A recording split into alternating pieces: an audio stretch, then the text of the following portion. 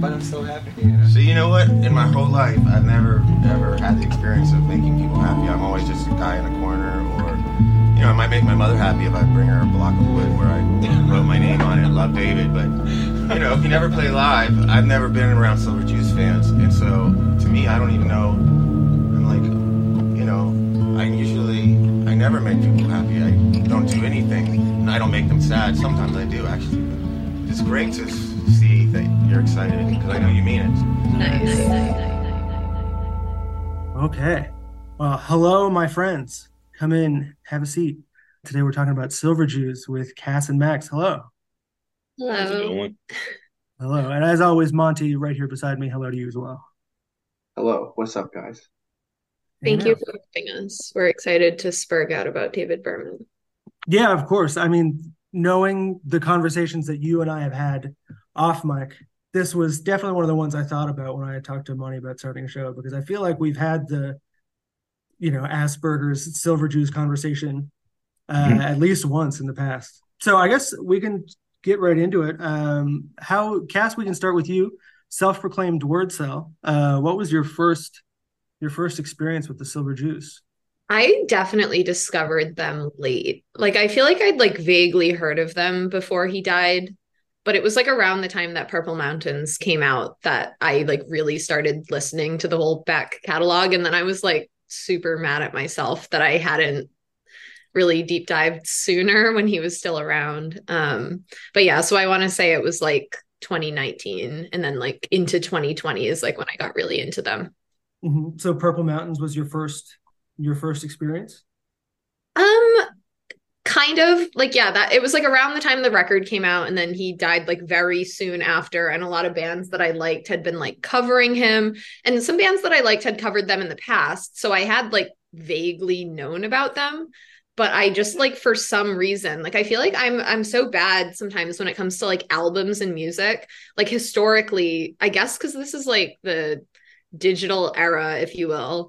I will just listen to a song and like that song, but I'm not forced to listen to the whole LP or whatever. And then for some reason I just don't, even though I love that song. And so I feel I had liked a couple Silver Jews songs before that, but it wasn't until Purple Mountains came out that I was okay, let me go back and actually listen to all this. And I was damn, this bangs. What was I doing? Yeah, I think I had a similar trajectory as you, where I lived with a bunch of guys who were really into Silver Jews, and when that first single dropped, it was on in the house all the time, because I lived with a bunch of guys who were 30. So how old were you at the time? I was 27. 27. 14. Yeah. No, yeah, I was just a child living with a bunch of men. Yeah, I would have been 27, so I was definitely at the the ripe age of beginning to listen to alt country. So I think that really hit for an important time for me. And I think that I always had kind of a weird. I had this with DOCs too. I just thought that they were in some kind of indie rock mainstay that I wasn't going to be interested in, and the album art didn't speak to me. So I was I'm going to put this off. And then as soon as Purple Mountains came out, I was ooh, all my happiness is gone. I can get behind something like that. And then Y cover them as well. Didn't Y cover Random Rules at one point? Oh, I don't think I ever heard that, but I'm definitely gonna have to hunt it down. Y before. Yeah, it's not as good as the Silver Jews version, but it's pretty good. Yeah, and then he died, and then I was well, he must have really been about that shit then. And then devoured Purple Mountains, had my own little fun mental time, and moved in with my parents and just made my mom listen to Silver Jews all the time, which was what awesome. Did your mom say about it? Well, her son was not doing so well, so she had an initially strong negative opinion, and then over time she liked Hunk If You're Lonely. So I treated that as a win, even if it was kind of a Stockholm syndrome situation. Max, I'll go to you next. I thought that I was champion autist about this sort of thing, but I realized over the last couple of days that you absolutely sunned me in terms of your relationship with David Berman and his work. So how did you get into this sort of thing? I don't know. I've been a Silver Jews fan for, I don't know, probably since college. but definitely Purple Mountains came out. Like it was an invitation to sort of dive deeper into, you know, the whole catalog and not just, I don't know, my favorite record is Bright Flight, which is like, I think everyone defaults to American Water, which I get. Uh I think, that's probably, those two albums are probably the ones that you hear the most. Like if you're Like uh the people who found him through Spotify, like those are the ones that yeah, that like they yeah, draw you to. but definitely Purple Mountains was like I mean, I don't think that anyone comes close in the past maybe 20 years in terms of just like a perfect fucking album. At least, lyrically wise, just unstoppable. And then when after he committed suicide, that definitely was like all the homies. It's funny. I'm from Austin, hang out with a lot of musicians. Don't know a single fucking person in this city that is like a rabid Silver Juice fan. So all my Silver Juice buddies are like online friends. Hmm. You know, after that, we all just kind of like spurred out on it for a while on in the group chat. But that Yeah. definitely doubled down after. It's funny because like I knew like when Purple Mountains came out, like I knew that it was David Berman and the Silver Jews. I just hadn't like fully gone down the rabbit hole at that point. But there were a lot of people who just like didn't even know that was the same project. Like I had some Zoomer classmates on my master's program, and I remember in 2021 I went to the bar and this girl was like, "Oh, I just like found out about this really cool band called Purple Mountains." At that point, that was like 2 years later. And I was like, "Oh yeah, like the Silver Jews." And she was like, "What's that?" And I was like, "Oh, honey." But it was good because I got to Silver Jews pill her. I think that my impression was that it was some kind of Pavement side project, Yeah, and I know that he was not happy about that designation. early on, like in college, that was sort of why I avoided going deep down into it. Was because, I mean, I like Pavement, but I don't like everybody who walks around in a Pavement t-shirt. It's usually annoying fucking people, to be honest. His favorite band is Pavement. Uh, like my older brother claims that his favorite band is Pavement. That's not fucking true, but you know, But it's like a cool classic Pavement signifier guy. for him. Mhm. I actually do know some Pavement super fans. One of my friends in the UK went to like every single one of their shows on this recent tour, like just followed them around. So Weird. I think Pavement is one of those ones that's gotten some kind of revitalization through TikTok also. Like they put out a music video for just a B-side. I think the Harness Your Hopes, which yeah. is their most played song on Spotify, that was just a B-side from Slanted and Enchanted, I think. But Which got its name from a drawing Berman did when they lived together, like right after the UVA days. I did not know that. I heard it for the first time at a woman's apartment who was in college at the time, and yeah, so it was a TikTok find for her, I think. I remember hearing it in a lot of like coffee shops a couple of years ago, like probably around the time that it took off on TikTok. I have no idea about this, but Yeah, but we still know, like even if we don't have it, like it makes its way onto the culture at large.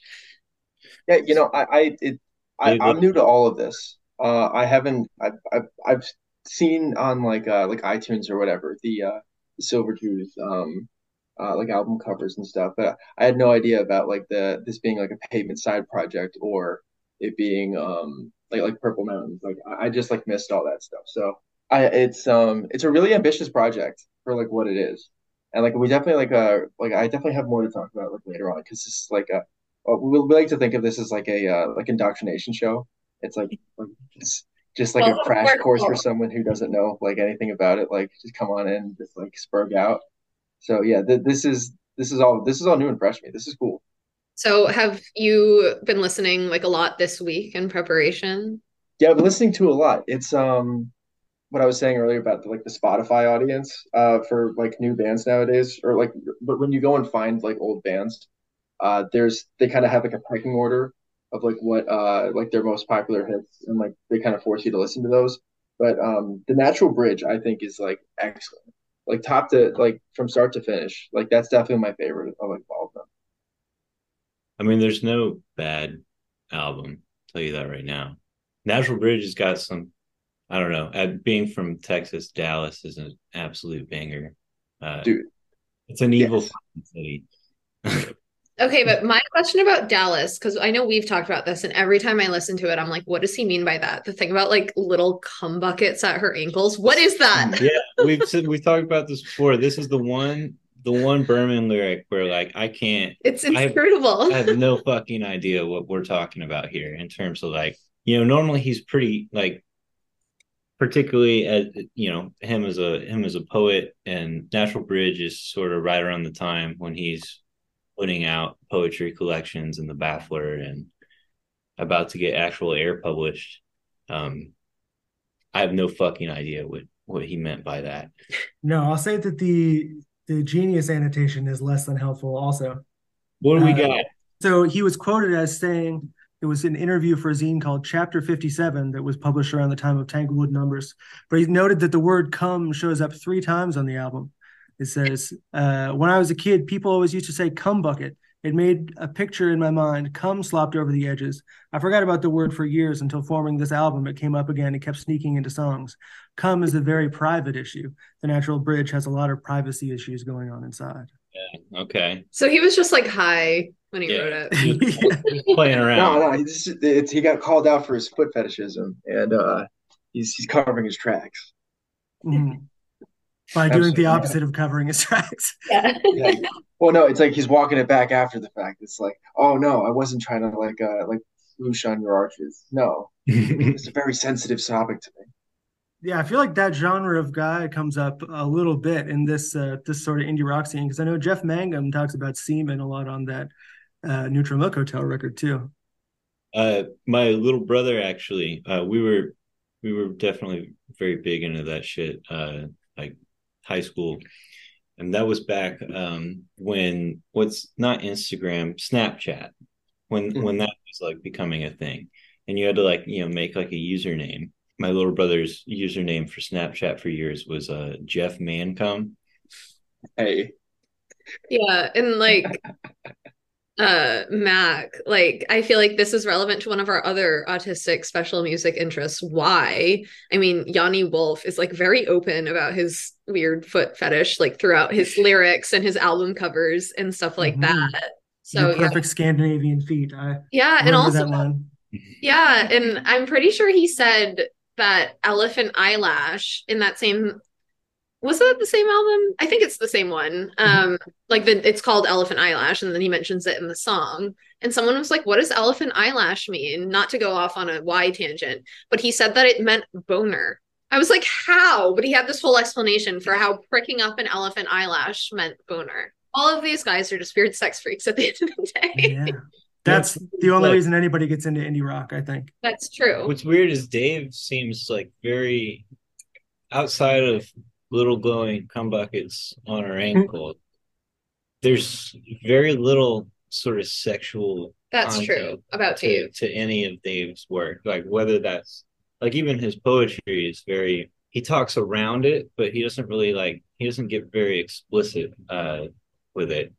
And maybe kind of pointing towards why, I don't know, he did an interview back in like 2018 or so, like as the lead up for Purple Mountains.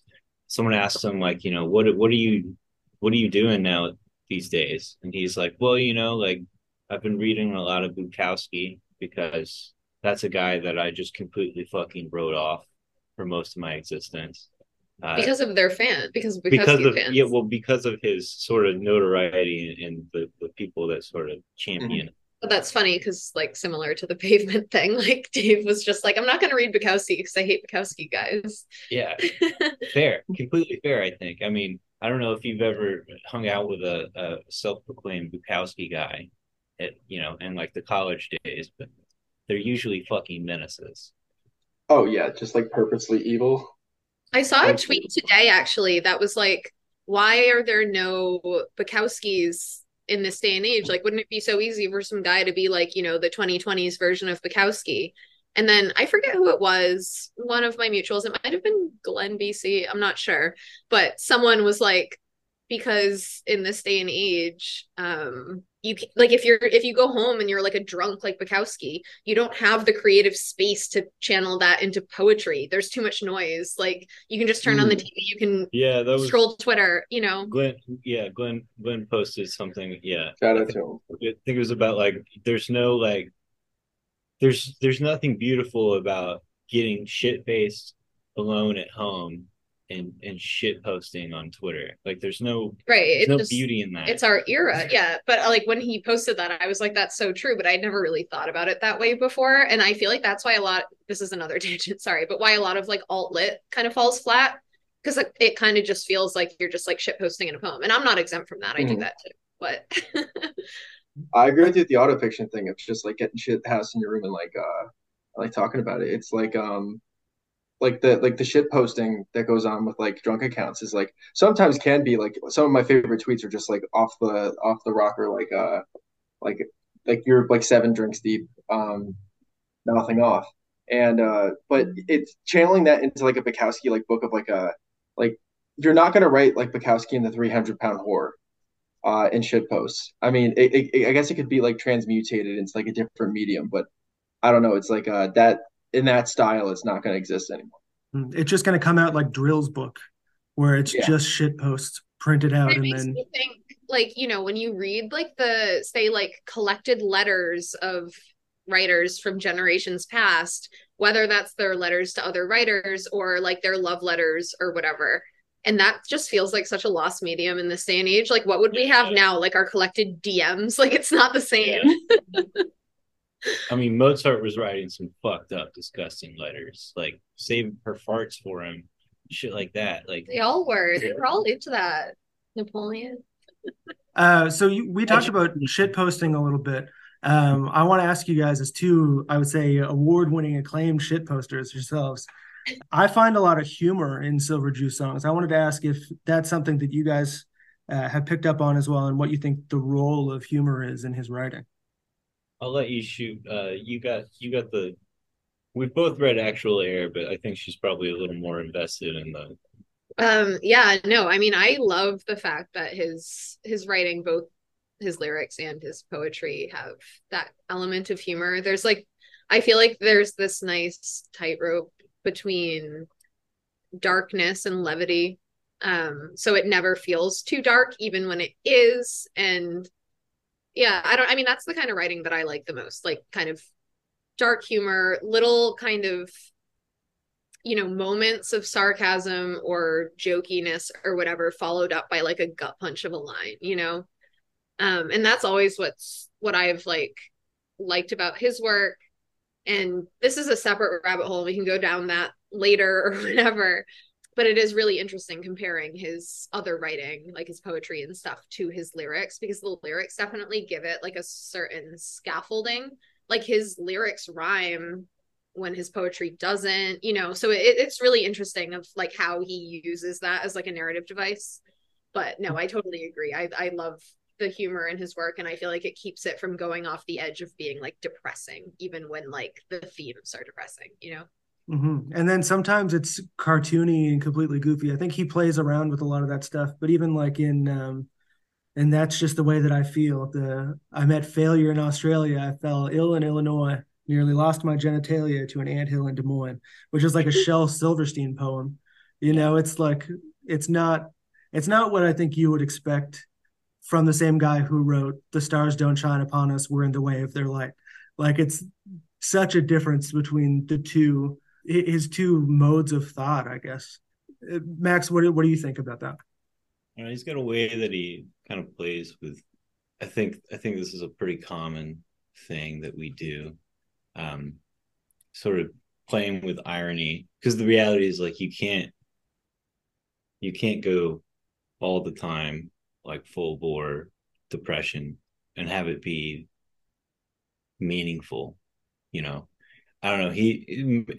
Maybe it's just me, but it's a very I always get, you know, out drinking at the bar or something, and you know, make a sort of dark comedy kind of comment, and people always ask if I'm Jewish because of that.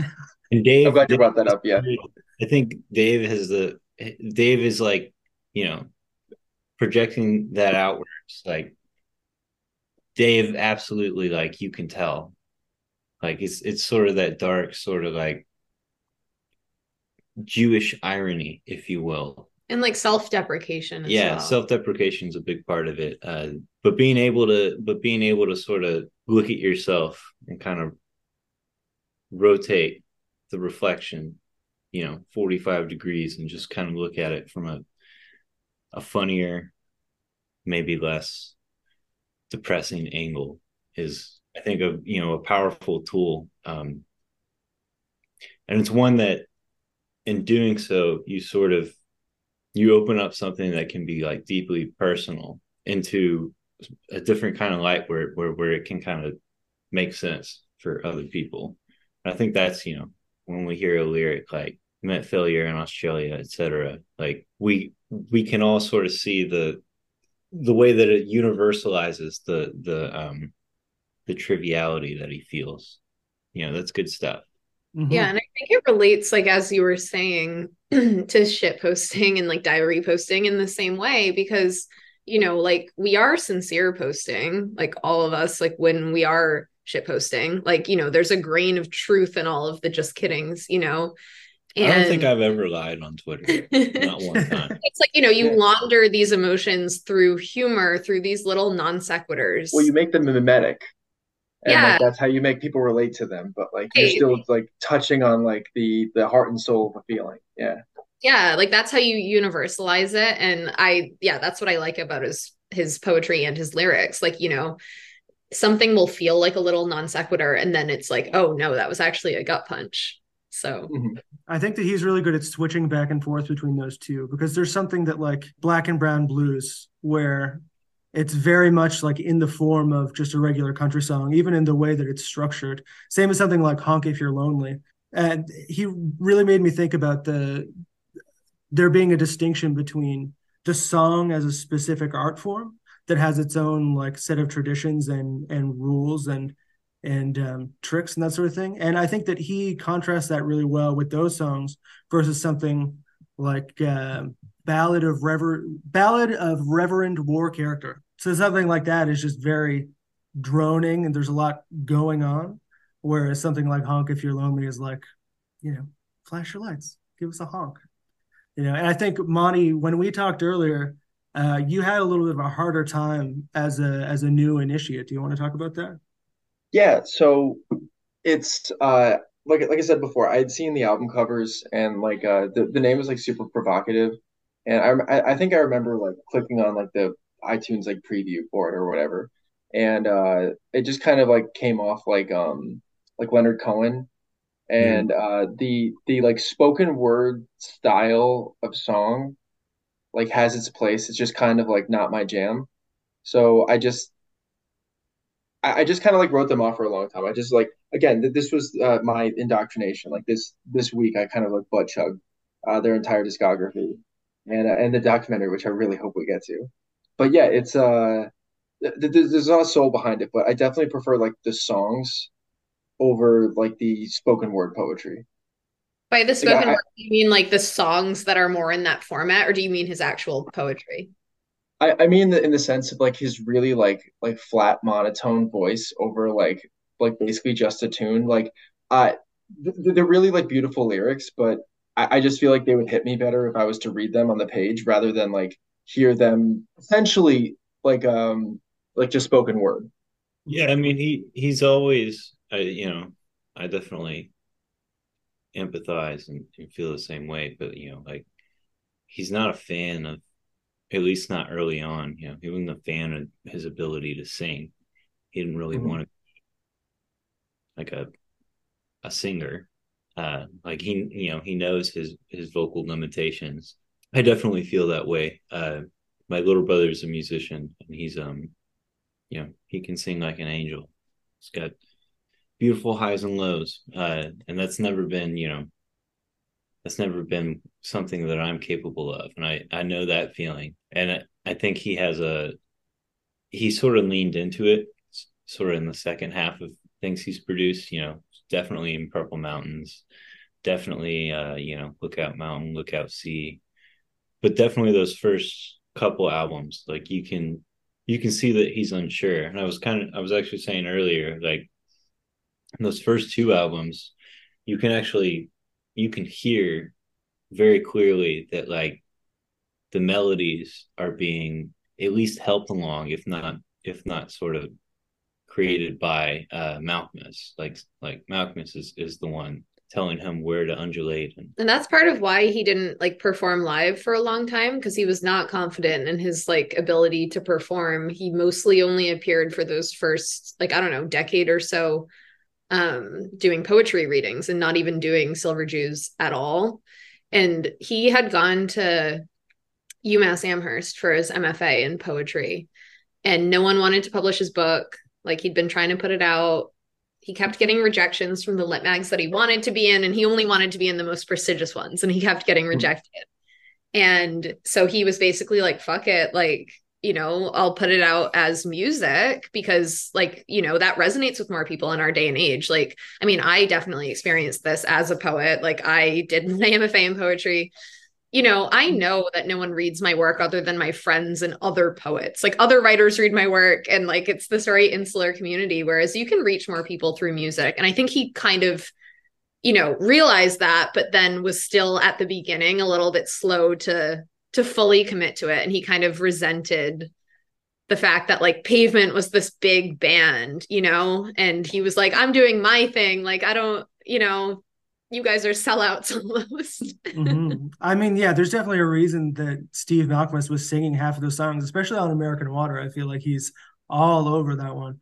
But I mean, I would also invoke the all my favorite singers couldn't sing defense, because I really like the character of David Berman's voice, even on those early records where, you know, maybe it's not like the strongest technically. I mean, he's writing songs that he can sing, and I think that that's a skill in itself to be able to that's like a huge part of his whole, like, every Silver Juice song ultimately can just, you know, be played the same way that he wrote them, which is, you know, he's like me, man. He's like the both of us, man. He's just playing cowboy chords. Like he knows he's not, you know, he's not a fucking jazz man. He's not over here, you know, cranking out diminished chords and shit. I mean, he's always made it very clear that he was like a lyrics first type of guy. Like, you know, the lyrics were his art, and like the backing music was just like backing music, you know, like he was never like, oh, I'm going to be the best guitarist or the best vocalist or whatever. I think that's another reason I always really gravitated towards those like poppier songs, or like the, you know, the country songs, because he's writing in a much different tradition. And I think that it makes a difference, I think, when he's given that template and he's just kind of playing around with it, because he's a very able writer. Like he knows how to turn a phrase, so he can really take something like that and make it his own, as he has done countless times. I remember this one time in like 2021 or something. It was like while I was on my master's, so I was thinking a lot about form and poetry and rhyme and meter and all of that kind of stuff. And I don't write that way. Like, all my poetry is like basically free verse. Like, I kind of have like a little bit of a scaffolding of form in terms of like, you know, this one's in couplets, this one's in triplets, or like something like that. But like, I don't write in like iambic pentameter or rhyme.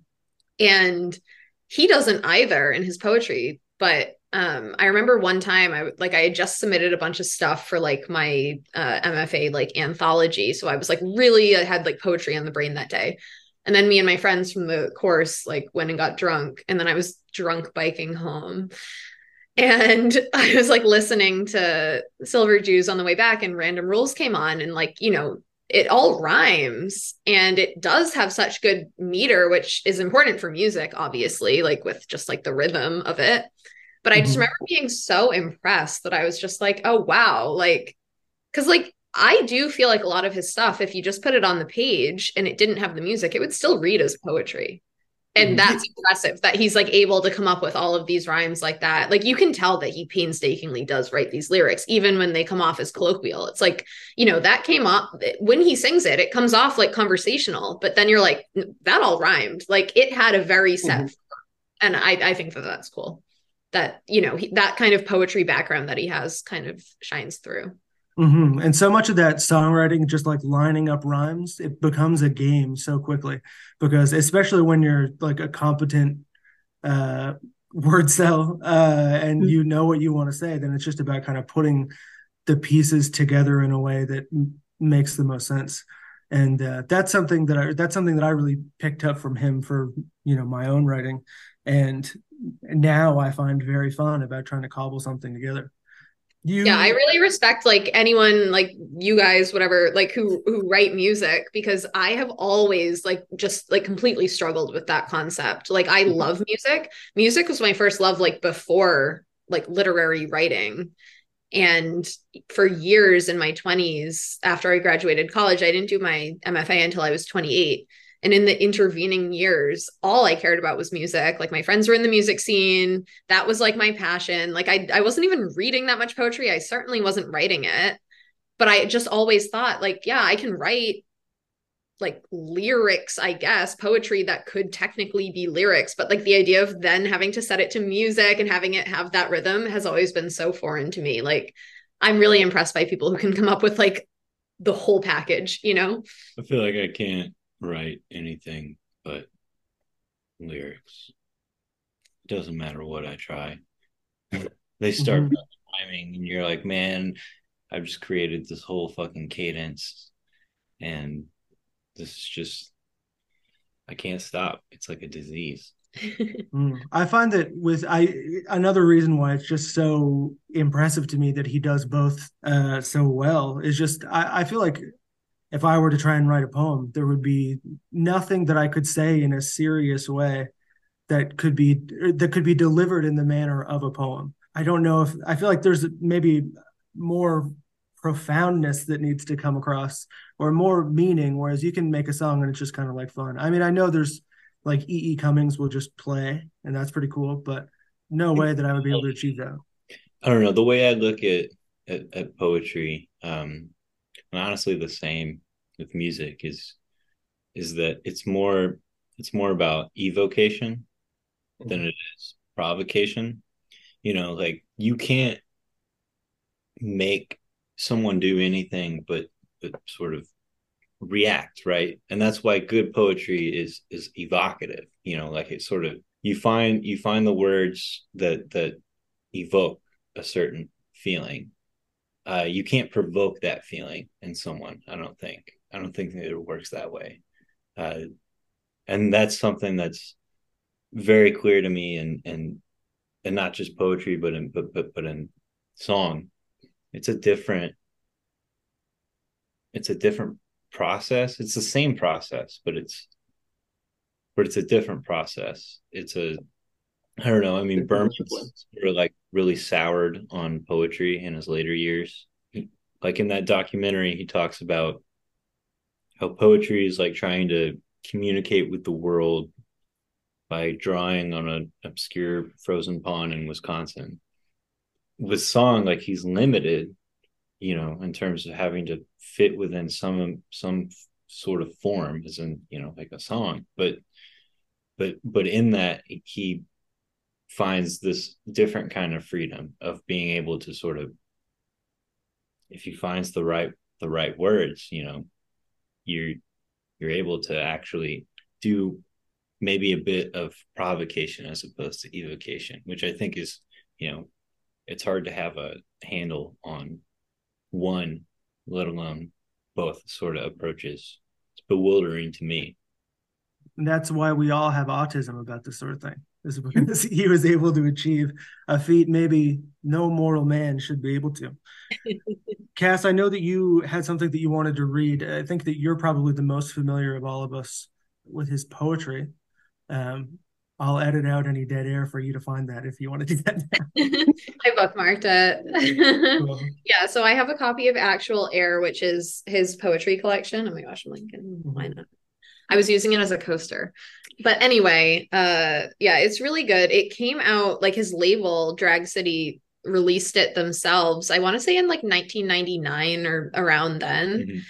And at first he was kind of averse to that, I think, because he wanted to get published by like a legit publisher. But this ended up being way more successful for him because like he had like fans on that label. So like, you know, people who would not normally buy poetry ended up buying it, which I think is like really interesting and kind of indicative to me of like where the poetry scene is going these days also. Like I do think that the mainstream literary establishment like is kind of dying. Like all the times that I've published as a poet in mainstream lit mags, like the more established ones, I don't get any engagement. But the times that I publish with like just like random online like alt lit mags, like people actually read it and that's what matters. And so ultimately I think that that's probably what helped him come to that conclusion too of like how can I just like reach the most people with my stuff. I'll just preface by saying that in the early 90s, you know, we'll say early to mid 90s, so you know, from like 1991 to 1995 or so,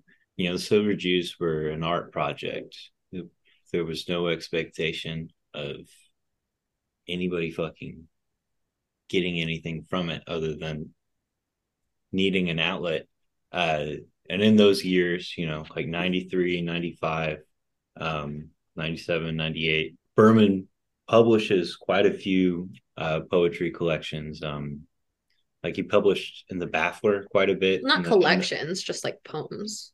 This is his only collection. Well, I mean, you know, collections of 6 to 8 poems. Yeah. In the Baffler. Like, you know, he's got a couple prose pieces there as well from like 93.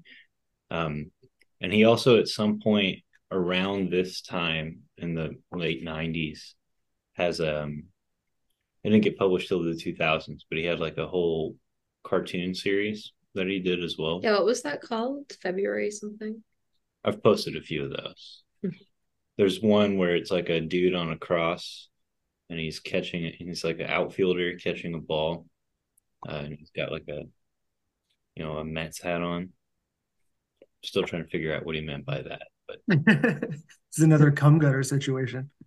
Yeah, that is the portable February.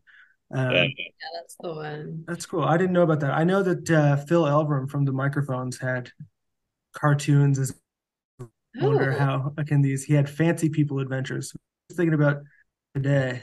Honestly, did I say this to you before, Mac? I feel like I did. I have this theory that Phil Elverum and Cassie Berman should get married because they've both experienced great loss. Yeah. Yeah, he got like lead a campaign. That should happen. Like I feel like those two would get along. Yeah. And now that he's divorced from Michelle Williams, he doesn't have to go any gun control protests anymore. Okay, well, so yeah, in my opinion, the two best poems in this collection are obviously Self-Portrait at 28, which is like the most famous one. But the second best one, or my favorite one, to be honest, like I can recognize Self-Portrait at 28 is fucking amazing, but my favorite one is this other one, Cassette County. And you know, it has Cass in it and also Cassie Berman, Cassandra. There's many intersections here. So should I read it? It's kind of long. It's like 2 pages. Yeah, let's go. Okay, I'll read it. I did not practice it, so sorry if I mess it up. You've read it. I've read it on Twitter before. Yeah. But that was a long time ago. That was like, okay. Cassette County. This is meant to be in praise of the interval called hangover, a sadness not coterminous with hopelessness, and the North American doubling cascade that, keep going. This diamond lake is a photo lab, and if predicates really do propel the plot, then you might see Jerusalem in a soap bubble, or the appliance failures on Olive Street across these great instances. Because the complex Italians versus the basic Italians. Because what does a mirror look like when it's not working? But birds singing a full tone higher in the sunshine. I'm going to call them honest eyes until I know if they are. In the interval called Slam Clicker, Realm of Pacific, because the second language wouldn't let me learn it. Because I have heard of you for a long time, occasionally. Because diet cards may be the recovery evergreen. And there is a new benzodiazepine called distance. Anti-showmanship, anti-showmanship, anti-showmanship. I suppose a broken window is not symbolic, unless symbolic means broken, which I think it sort of does.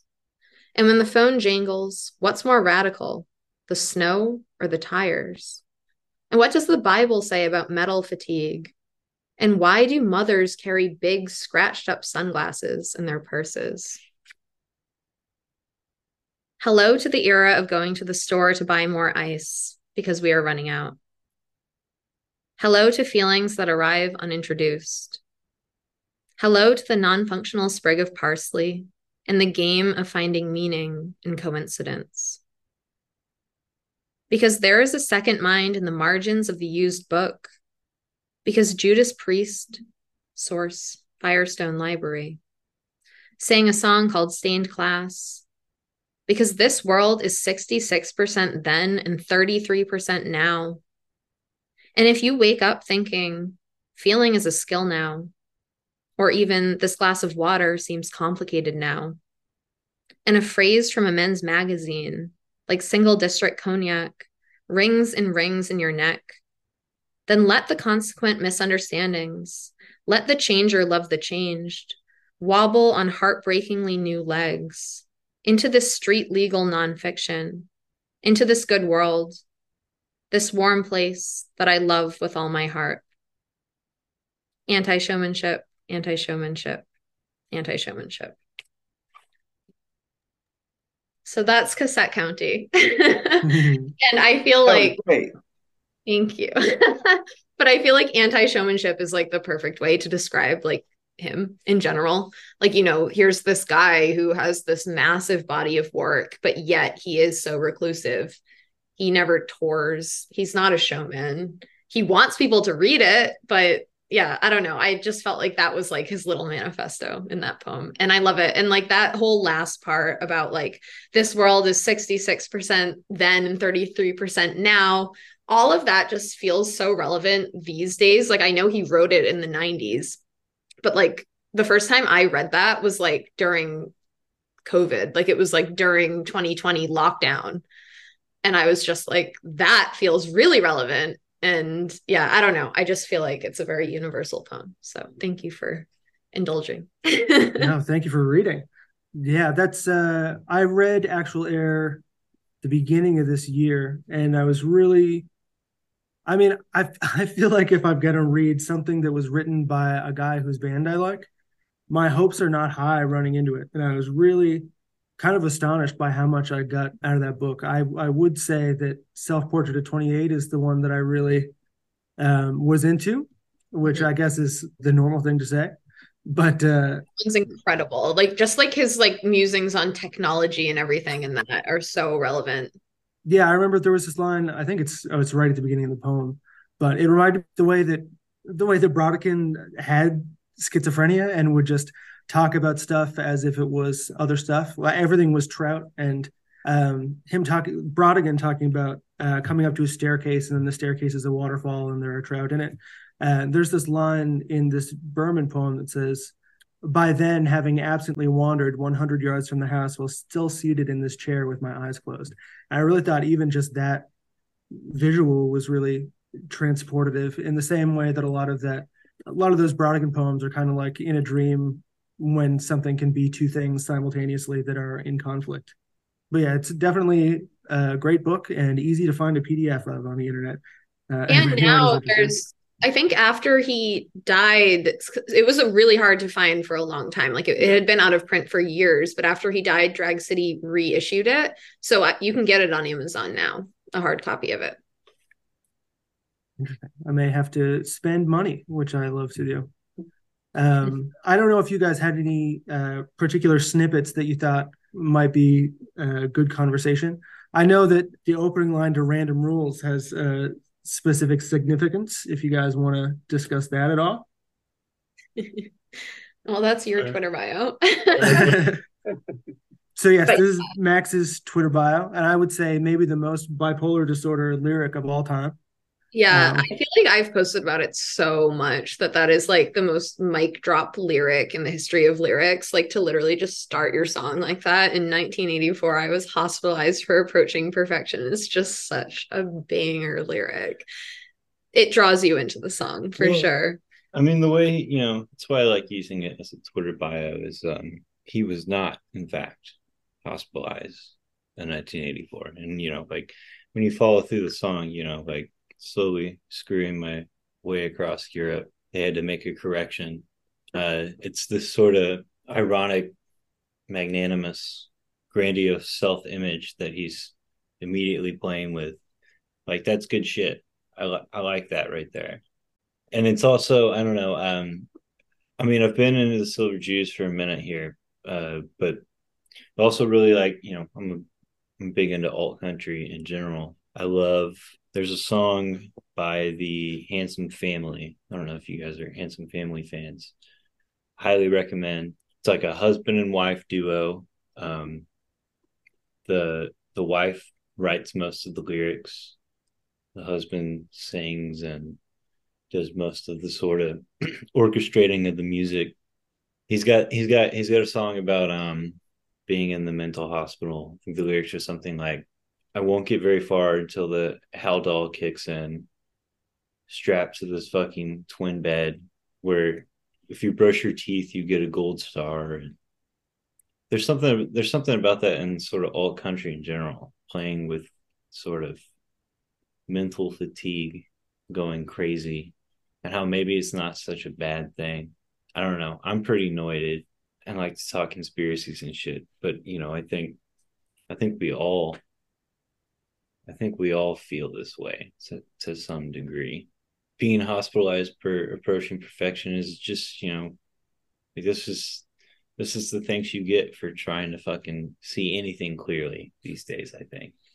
And it's funny the way that people will like read it through their own different lenses. Like I remember I once posted like, "Who up getting hospitalized for approaching perfection?"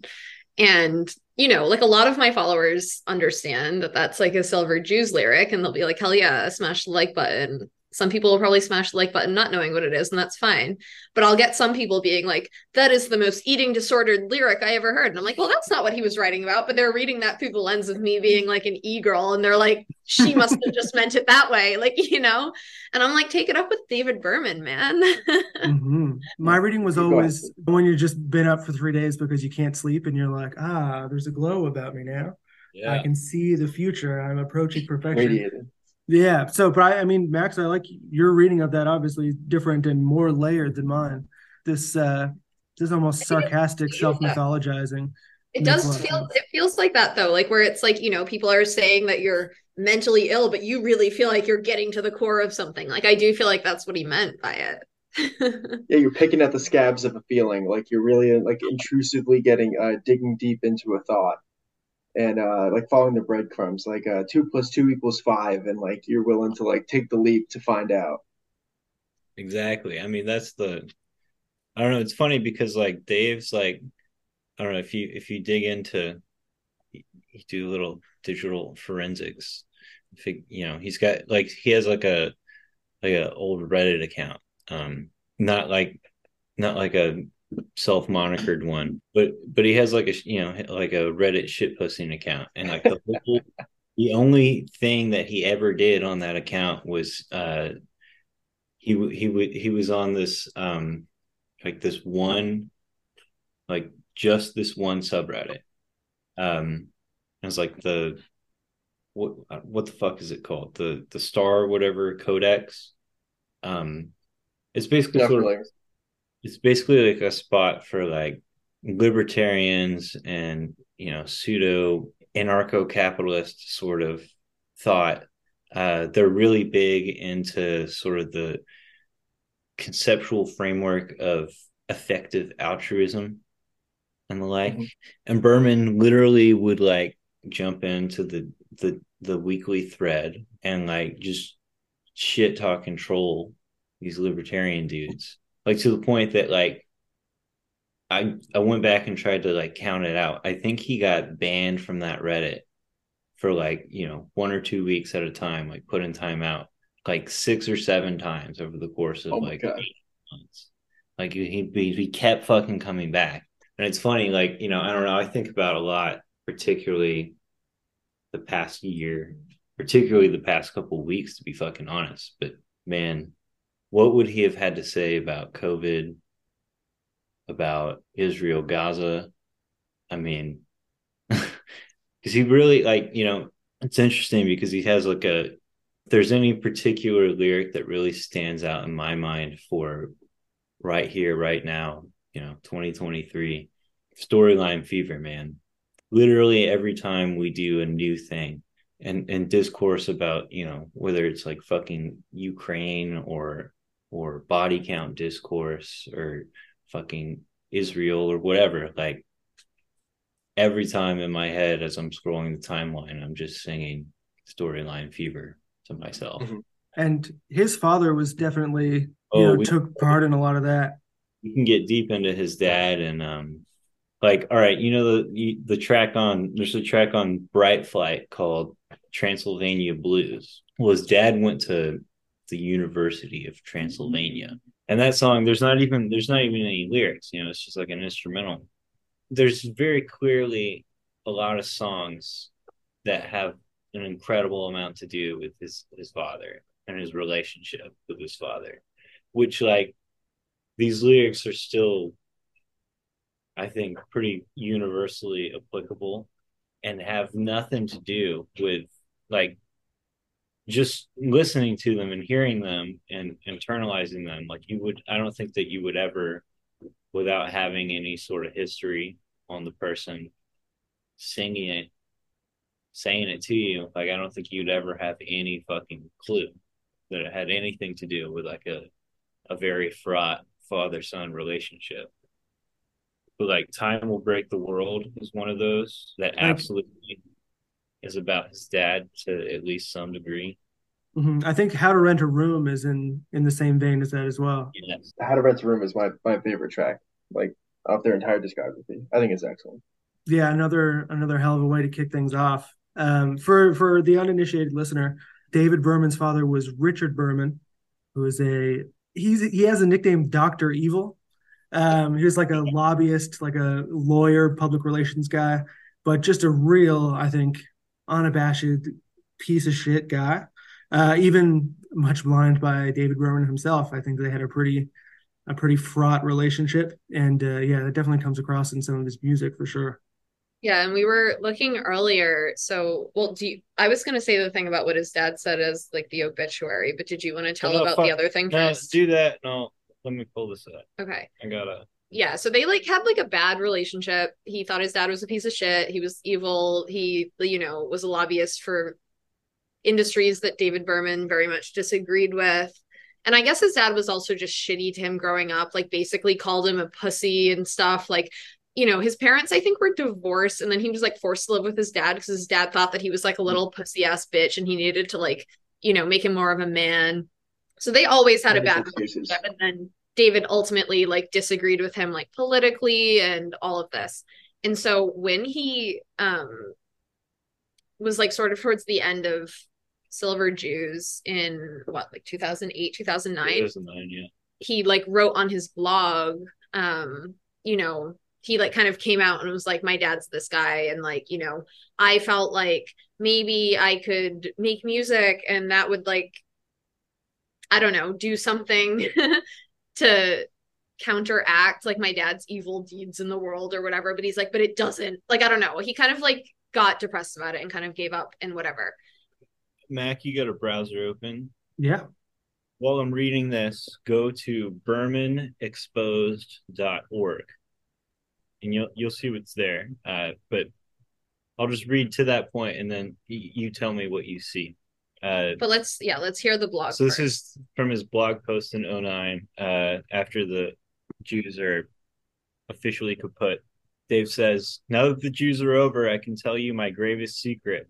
Worse than suicide, worse than crack addiction, my father. You might be surprised that he is famous, to know that he is famous for terrible reasons. My father is a despicable man. My father is a sort of human molester, an exploiter, a scoundrel, a world historical motherfucking son of a bitch. Sorry, Grandma. You can read about him here at bermanexposed.org. Now, I haven't been to this site in a while, but I noticed after Berman died, and a lot of people were writing obituaries, a lot of people were talking about Berman again. The URL has been purchased by his father's lobbying organization, and that URL now redirects you just to his website. And Which is some real Dr. Evil shit. That is some world historical motherfucking son of a bitch level. Mm-hmm. Yeah, first line of the About Us page is Berman and Company isn't your average PR firm. That's right. Yeah, there you go. Yeah. Our mission is to change the debate, which I guess they have done. So fucking cool. Like the second that his son dies, he's like, yep, this is a marketing opportunity. And when David died, he put out like a 2-sentence, like I'm pretty sure they'd been estranged for a number of years at that point, but he put out like a 2-sentence little like obituary statement that was just like, my son had his difficulties, but I wish he would have known how much I would miss him, or something like that. Like, where it was damage control for your fucking suicided son. Like, that's like as bleak as it gets. Yeah, like where it's like, your first line is about his difficulties, like you're already basically shitting on him, and then it's like, oh, but like I have to kind of say, like, he didn't even say I love him, but like, oh, I'd miss him. Like, okay. I feel like it's been much publicized that I'm currently in community college, and in my technical communications class, Richard Berman was brought up as an example of someone who is an unreliable source for news. Oh my God. They specifically referenced him as like a guy who likes to lie and likes to front organizations that will lie for money. If you dig into that dude, like, he's, as Dave has, I think, said in that blog post, if there's one specific guy you can point a finger at for the minimum wage not changing since 1997, it's Mr. Berman. And also, I always think about in Time Will Break the World, there's a lyric about tanning beds exploding with rich women inside. Back around that time in the late 90s, his dad was the lobbyist for Tanning Salon Owners of America, which is why I'm pretty sure that song is mostly about his dad. Because why the fuck is Dave Berman talking about tanning beds exploding? I think he's doing a little bit of ironic inversion with rich women inside, but it's and this blog post was like 2009 when the band was done, but he makes it pretty explicitly clear that the Silver Jews were always meant to be, in what little capacity possible, sort of a countervailing force to his dad's work and his sort of fingerprint and impression left on society at large.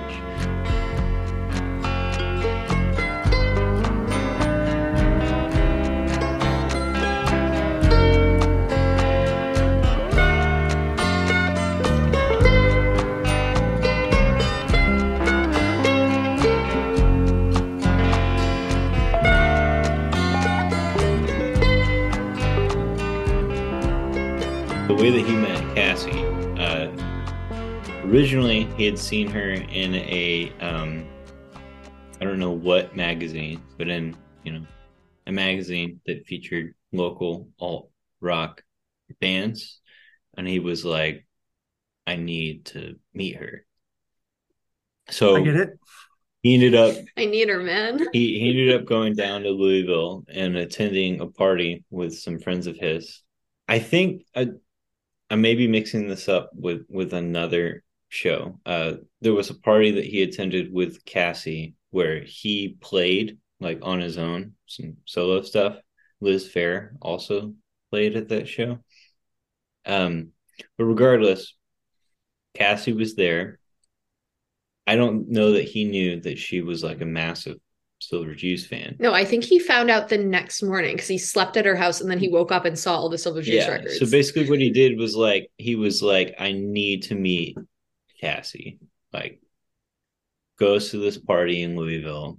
And they didn't hook up. Like, he just passed out at her house. Like, so what he did was he walked over to her during the party, said some dumb pickup line, and then was like, they're running out of beer. I'm going to go get beer. Do you want to come get beer with me? And then they walked to the convenience store together to go get a couple Sixers.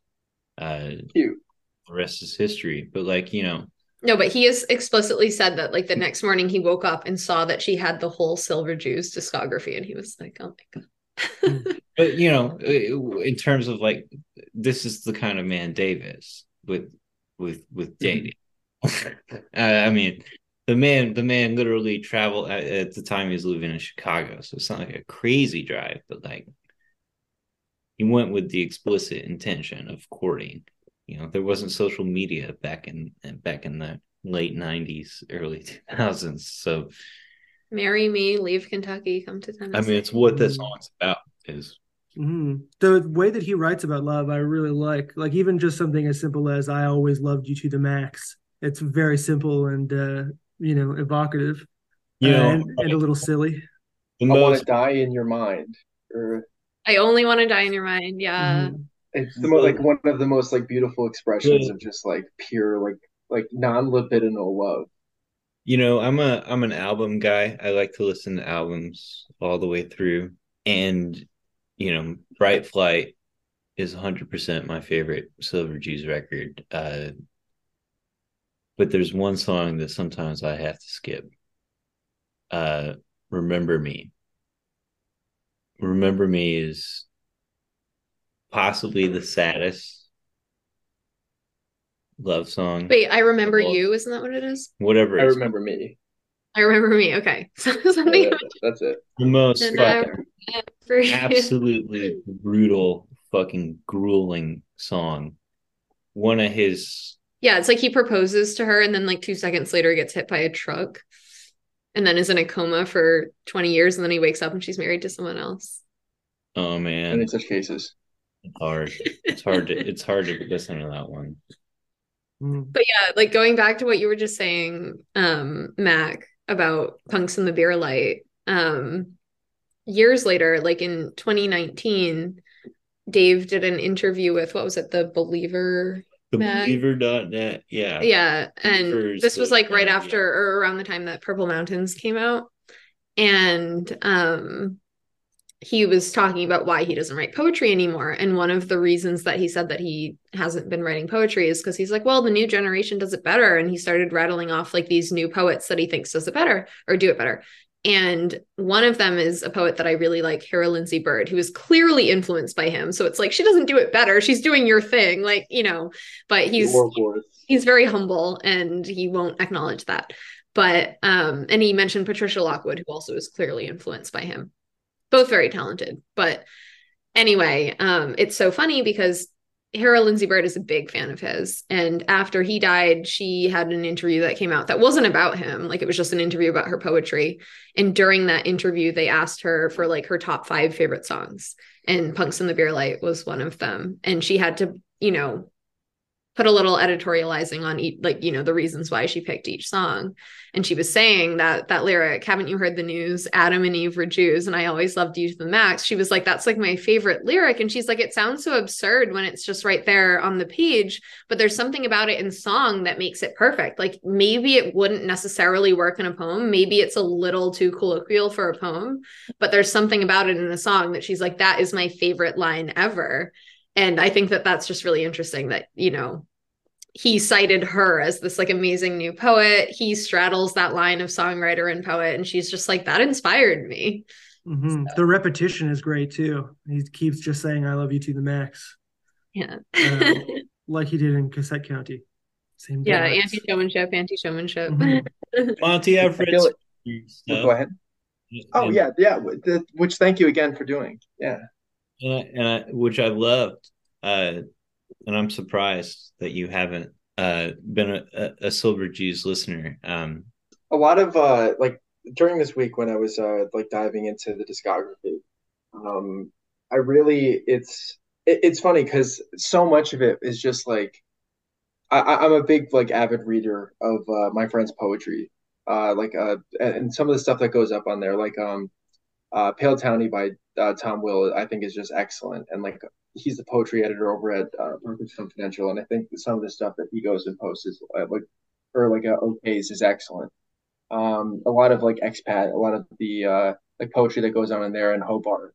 And I really like consuming it. And I just really thought that like the Silver Jews was so um like reminiscent of just kind of like reading someone's like an anonymous like Yeah, yeah. occasionally like each other's posts type thing. Like there's just so much beauty and so much breadth in like their poetry, and it's just like it's almost. I really think that Berman just kind of feels like a long last mutual that like he would have fit in.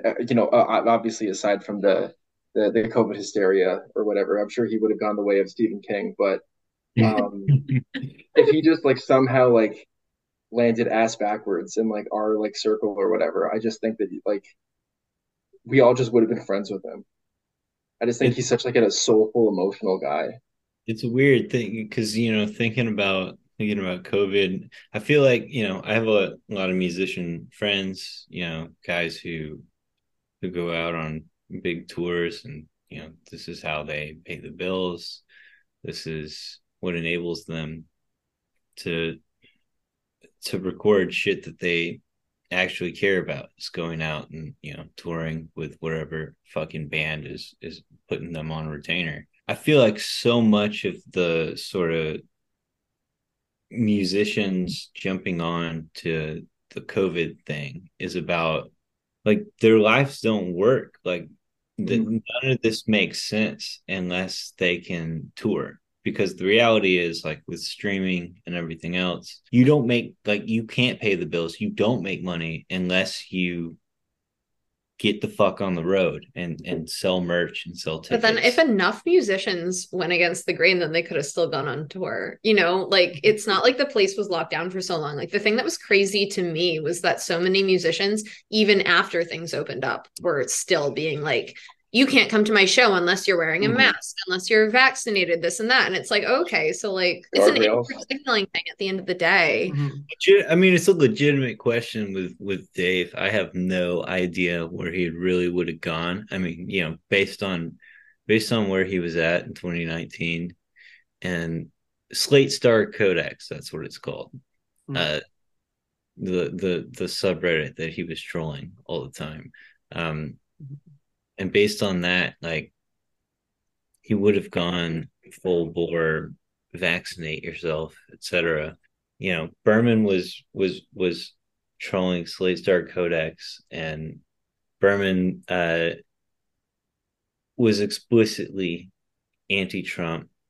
You can go back and look at some of his interviews from like 2008 to 12, and he definitely was sort of where I think a lot of us were at, definitely where I was at in 2008, at least not in 2000 and in 2012. For me, I was fucking over it, but Mhm. Forget it. he was but Yeah. he was definitely like convinced of maybe not like a revolutionary potential, but of like the potential of reform and progression and progress and the stupid Mhm. bullshit the buzz that those words mean with Obama. And he was 100% on board with that, which I like, given Bush, like given W, I get. But he Mhm. never, he never had anything. He never soured on Obama, as far as I can tell. Mhm. Which I have thought about this at some length, and maybe it's just because I need to cope somehow. So I think the two facets are, I think that there's a presupposition that if you're an artist, you're some sort of like left wing guy, and it's, I mean, to some degree, I think it's kind of mandatory. Even like a musician like Alex G or something, who has pretty much never explicitly said anything about politics. He's just like a guy who went to Temple or whatever. There's still like conservative investigation, like to see if he's actually a bad guy because he yeah, hasn't yeah, yeah. pledged Yeah, any money silence is to. violence. And if Yeah, you haven't said exactly. anything, you're basically the bad guy. So I think that someone like David Berman might have gotten looped in with like a John Darnielle, a Mountain Goats sort of Yeah, yeah. situation.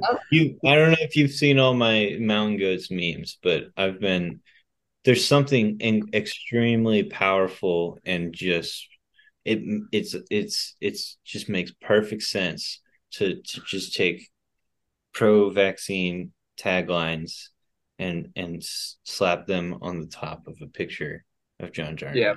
John Darnielle literally stopped performing one of his best songs, Going to Georgia, live because it, quote unquote, glorifies gun violence. It literally doesn't. The song does not glorify gun violence at all. First of all, this guy was going to commit suicide. The song is literally about I smile as she takes the gun from my hand. Like it's about being disarmed by love.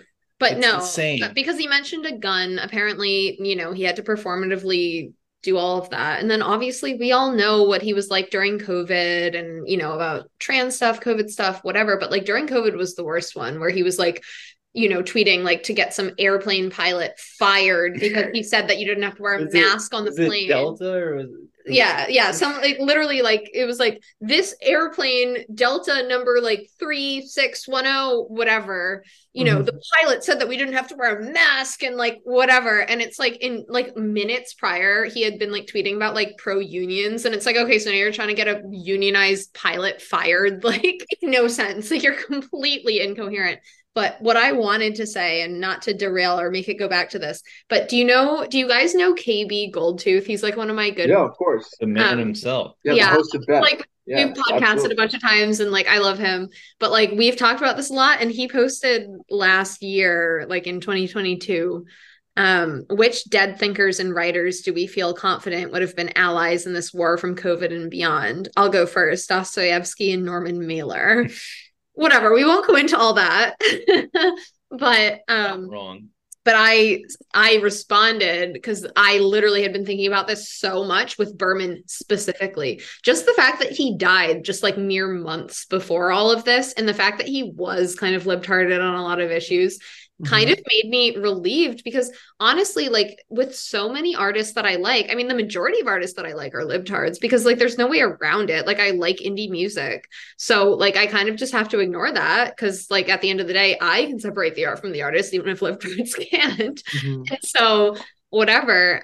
But it's still like, I'd rather not know. And I said this on KB's podcast like last year, but it's like, why can't we just bring back mystery? I don't think that every artist needs to be like having some fucking like HRified, PRified world where you have to make a statement every. I really think that it's like show don't tell is like so important. Like the second that you're injecting any kind of like, this is like a like Anacatchian or whatever, but it's like particularizing, or excuse me, universalizing the particular is what you should be doing instead of particularizing the universal.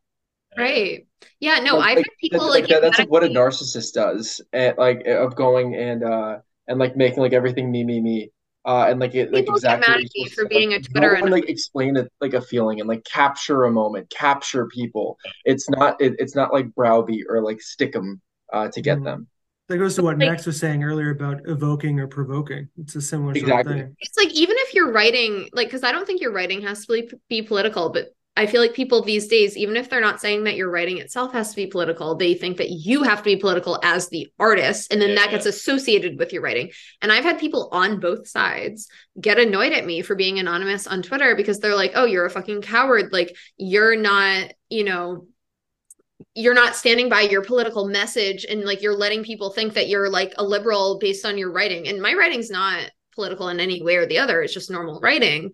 And I'm like, yeah, that's the fucking point, dog. Yeah, like, protect your neck, dude. I don't want people to read my writing based on a political lens. I don't want them to know who I am. Like, I am literally just like, I'm my name. And I want you to take what you are going to take from my writing. Because if you know that I'm me and you've read every single fucking tweet that I have, you've read my whole diary, then you're obviously going to read my writing differently than how it's intended, which is like to be read like in isolation. But anyway, sorry, I'm like all over the place. What I was going to say was I responded to KB when he posted that and said that I think about this all the time, but especially with Berman. I wish he was still here, but I'm kind of glad that I don't know his views on this. And KB goes, quite amusing and easy to imagine Berman with his immense death drive still getting shit up by COVID, double masking, etc. And I said, smoking the gel off a fentanyl patch while donning a plastic face shield. Please don't make me imagine this. Unfortunately, I can imagine it. With Berman, I have some kind of like sneaking hope that since he, can follow the money, to a certain degree. And his dad was so Yeah. caught up with some sort of lobbying for horrible shit. I would hope that he would be able to see through that.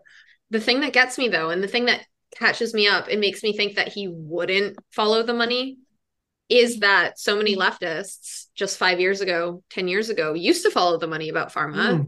Like what was that movie with like Matthew McConaughey, the AIDS one? Dallas Buyers Club. Dallas Buyers Club, yeah.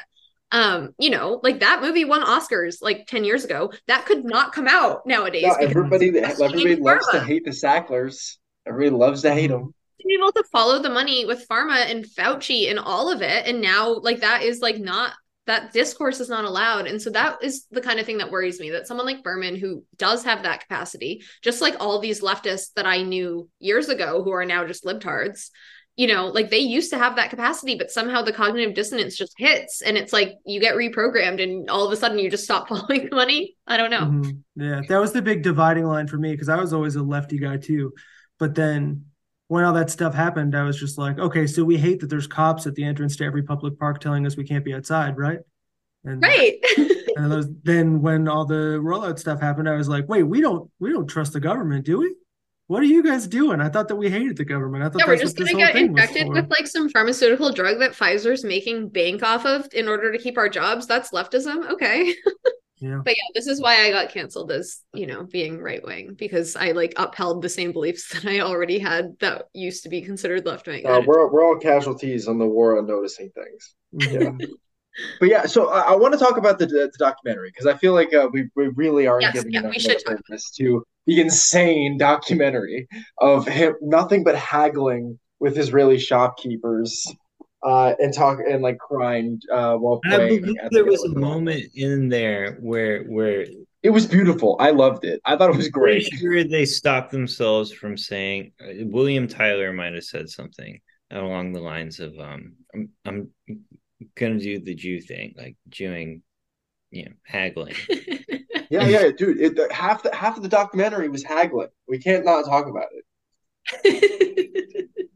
I will say, in defense of the documentary, which I did enjoy, I did find it really humanized a man who had so much mythology surrounding him, because of his writing or Absolutely. because of his history. It showed him being a regular guy. Like at some point, he's making fun of Cassie for having small boobs, which was a highlight. The other thing is when he's just talking to the guys after a show, and I played the clip at the beginning of the episode, but it's when he says he doesn't really get the opportunity to make people happy, and he doesn't really make them sad, although sometimes he does. But he says that, if I gave my mother a piece of wood with David carved into it, then she would like it. But this is his first experience having people like yell out Silver Jews lyrics, which I'm sure when he was making Steve Malkmus sing his songs for him, was not something that he had planned to do. So I think that was a really disarming thing that I really appreciated. But then it also,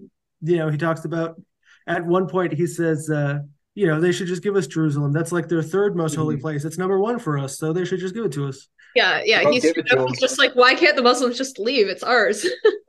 So yeah. I like that portrait of maybe a complicated man who, like, obviously I love his writing. I would say that we don't see eye to eye on every single thing, but I really liked that aspect of the documentary, even though, like you said, he was doing a lot of haggling. I agree. I thought like the walking down like the streets of Tel Aviv and Jerusalem were excellent. Like how like his shirt kept like getting untucked and he looked like progressively drunker throughout the day. Yeah, just like seeing those little internal glimpses into his life. And Cassie just seems so annoyed the whole time. Like you could just tell that she was just like, I don't care about any of this Israel shit, but I'm just gonna do it for my husband. Like, still an adventure. Yeah. I have a interview pulled up. This is off a WordPress by last name is Rafford, a cousin of Dave's, and they grew up together. And Dave has an interesting, I don't know, maybe that's another reason why he makes so much sense to me. But Dave moved around a bit. He grew up in Ohio, grew up in Texas, moved around a little bit. He went to high school in Texas, right? A lot of it, yeah. But middle school and early high school was in Ohio.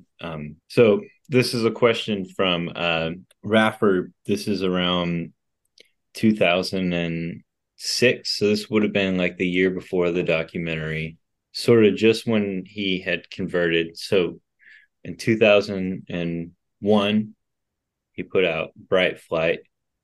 In 2003, he tried to kill himself, which became a whole bungled thing. I've shared quite a bit about that on Twitter with interviews about that. And basically, he tried to take 300 Xanax and smoke a bunch of crack, which sounds like a great way to go out. And Cassie, Cassie kind of chased him down. Tried to take him to the hospital in Nashville. They're not going to let someone into the hospital for a drug thing if they say no. So basically, Berman said, "Take me to the Vanderbilt Hotel." The Vanderbilt Hotel is where Al Gore hung out for 2 weeks during the Florida recount. And so Cassie took him to the hotel and he demanded the Al Gore suite and supposedly told a bellhop that he wanted to die where the presidency died. That's a whole other conversation. Not a good indicator crazy. For where he might be these days. Exactly. That's nuts. But, he didn't die there, and the presidency has been dead a long time, but that's a different conversation. So this is a question from Rafferty's cousin, immediately following Lookout Mountain, Lookout Sea. So 2001, puts out Bright Flight. 2003, he tries to kill himself. 2005, he puts out Lookout Mountain, Lookout Sea. So this is sort of, his coming to terms, wanting to live for something. Part of that was about Judaism, converting. He's been a secular Jew his whole life. By the end, he became more secular again, right? And he did, yeah. After about, it's hard to say because he doesn't give a lot of interviews, but in the neighborhood of 2010 to 15, somewhere in that time frame, he's sort of being sort of a Jew in the believer sense.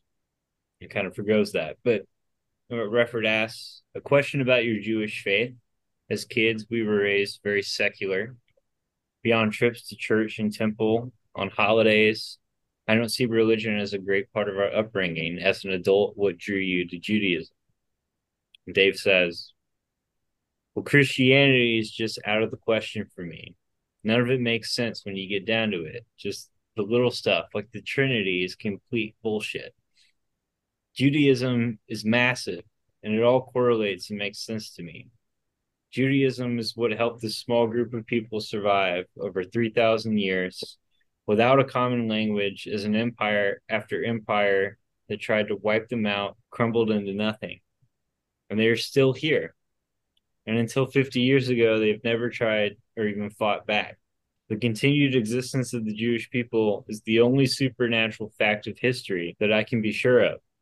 A couple of years ago, I realized that if I wanted to survive the next 40 years, I was going to need whatever the Jews had that made them last. Okay, that makes sense. Judaism is that thing.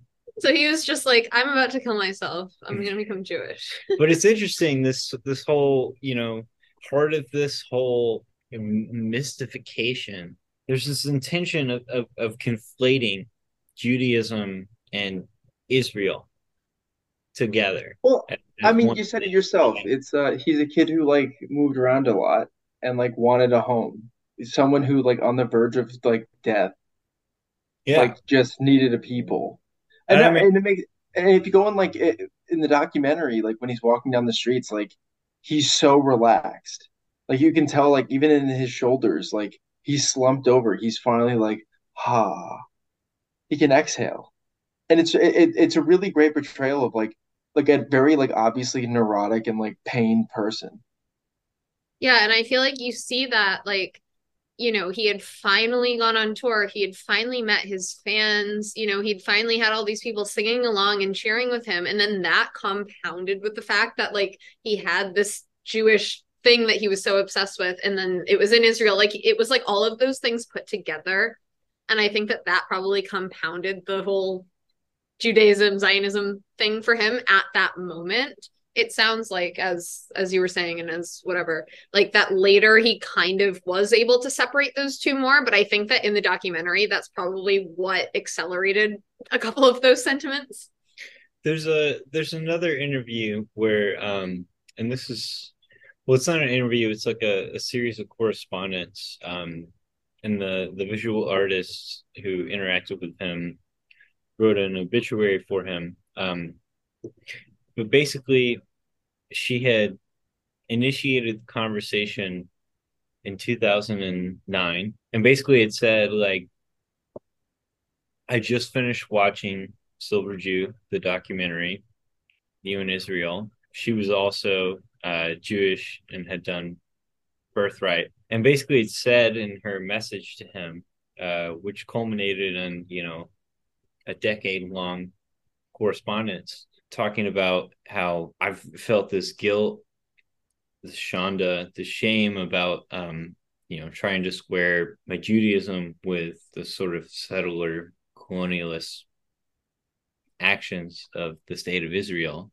and kind of explicitly point blank asked David how he separates the two, and how he can understand his Judaism as, is it Zionist? Like, what's, feeling that out. And, like, she sent him this email, which then was responded to with like a 2-hour phone call conversation, which is interesting because it's like, he felt like he needed to explain himself to this person that, Dave's whole existence has been like, fuck you, I'm not gonna do your interview, I'm not gonna correspond with you. And he tells he I'm gonna not do this justice, but he talks about an old proverb. Basically, the king has a dream and sees that the wheat crop this year is going to make everyone go mad. So he talks to his prime minister about it, and they decide to put a mark on everyone's forehead that eats the wheat, because the reality is that there's no way that everyone's going to survive the winter without having to eat the wheat that's going to make you crazy. So we all put a marker on our forehead and walk into this knowing, who is and who isn't been affected. And I think today, right now, I don't think that Dave would be doing anything but supporting Israel, to be honest. I mean, yeah, he so comfortable, so at home. It's also, if you live there, like, yeah, I like living here. He got a great price on some dog and cat toys in the documentary too. So I think that stands to save a pretty penny. So I think we've just about gotten to the bottom of it.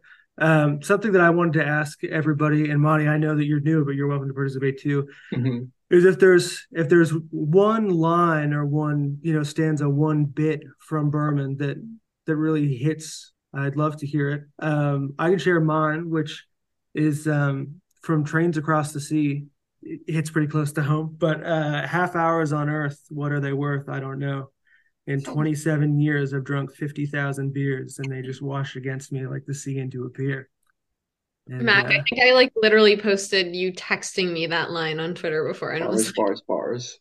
As a man who's drunk 50,000 beers myself, that definitely the erosive effect that much Labatt Blue can have on a person. Fuck, I love Labatt. Yeah. Said too. Fuck, I love Canadian. The official beer of Nice. Yeah, well, I mean, doors always open if you want to drink a dozen Labatt Blues. Anybody on the call right now is always welcome to my northern hospitality. So, Cass, did you have something picked out that you want to? I'm still looking. Let Max do it. Sure. The 50,000 beers line has always rung true for me, as has approaching perfection. There's a line he has about chased by a floating axe head. You can't just shoot your way out and go. I could tell you things about this wallpaper that you never ever want to know. And I've thought about that a lot. This was on Bright Flights. This was 01. He converted to Judaism very quickly, about 2 years after the fact, before he put out another album. And there's I did my degree in ancient history and classics. I probably read the Bible in 3-4 different translations. There's a verse in the Book of Kings. If you're doing the New Testament, that'd be the 2 Kings, second Book of Kings, verse 6. It's about Elisha and the floating axe head. And basically, Elisha's a prophet. The disciples come to Elijah and they say, we don't have enough room here. We need to build a new place for us to all have enough space. And Elisha says, go ahead. And they say, will you come with us and help? And he says, yes, of course. They go down to the Jordan River. They're chopping down trees, and someone's axe head flies off the handle and lands in the river and sinks. And they say, this was something borrowed. It's not my own tool. What do I do? And Elisha cuts off a piece of wood. He throws it into the river, and the axe head magically floats up, connects to the new handle, and he tells the disciple to pick it up and continue building.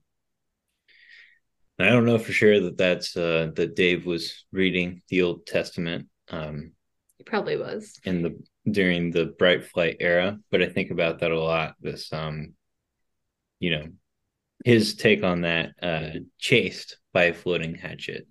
This sort of makes total sense for me. At least this idea of running from everything, wanting to, no, I don't want to. I just want it to be done. I'm sick of it. The whole powerful part of that verse is Elisha says, pick it up. Gotta keep going. It's here for you. Keep going. Being chased by that floating hatchet. I think about that every fucking day, man. Wow. That's again, much more layered than my I drink too much relation to the material. Monty, how about you? I know that you're new to the material, but to the uninitiated, it's great to subsume the depth of a really influential dead poet and songwriter. I was really pleasantly surprised. I wrote it off for so long, and if I had to go like just really like the gut punching line, I want to die in your mind. I just think is like just one of the truest expressions of love, and I just really like that alone is Berman is just such a talented artist. I'm a big fan. I'm a big fan now. And after this conversation, a recent convert. I'm glad we were able to indoctrinate you, Monty. Yeah, do a psyop work. Yeah. Okay, Cass, you want to take it home?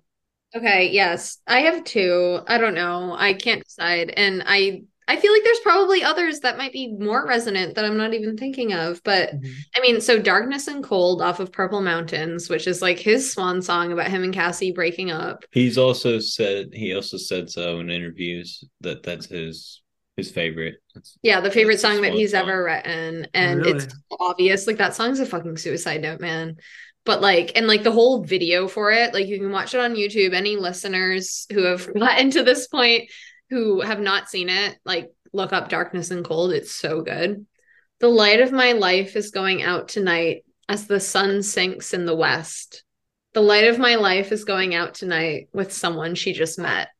I'm sorry. That's a fucking banger. Like the multiplicity of meaning in those lyrics. Every time I listen to it, like I listened to that song 1,000 times.